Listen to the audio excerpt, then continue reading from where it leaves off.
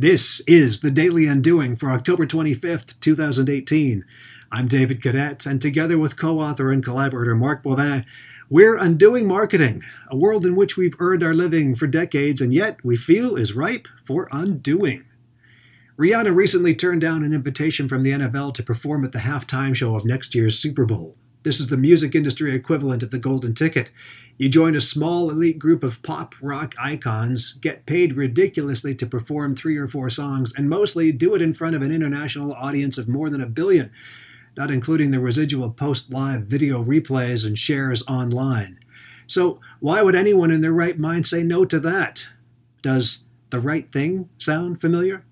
Evidently, Rihanna rejected the invitation in protest to the NFL's position on the take a knee controversy. This was initiated by now blackballed quarterback Colin Kaepernick a year ago.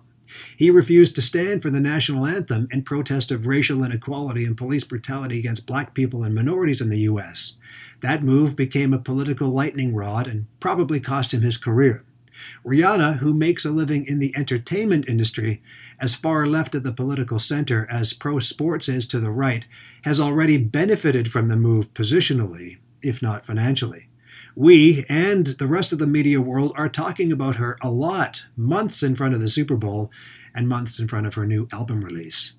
The interesting thing about the move, however, is how it has now made it almost impossible for the act which ultimately accepts the invitation to be seen as anything other than pro-NFL and thus complicit with its political stance. You think U2, the 2003 Super Bowl act, would dive into that spotlight now? Nope. Whoever takes the stage this year will have to be comfortable with the label of redneck. Cue Toby Keith.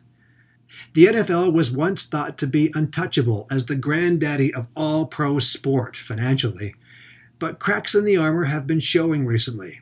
Concussions, post-concussion trauma, domestic violence, and now this bit of political polarity, all slowly but surely taking down the monolith brick by brick. The question is if the NFL can really change or is willing to change its position. Undoing marketing. That's what we do, or undo, and you'll find examples here on the Daily Undoing.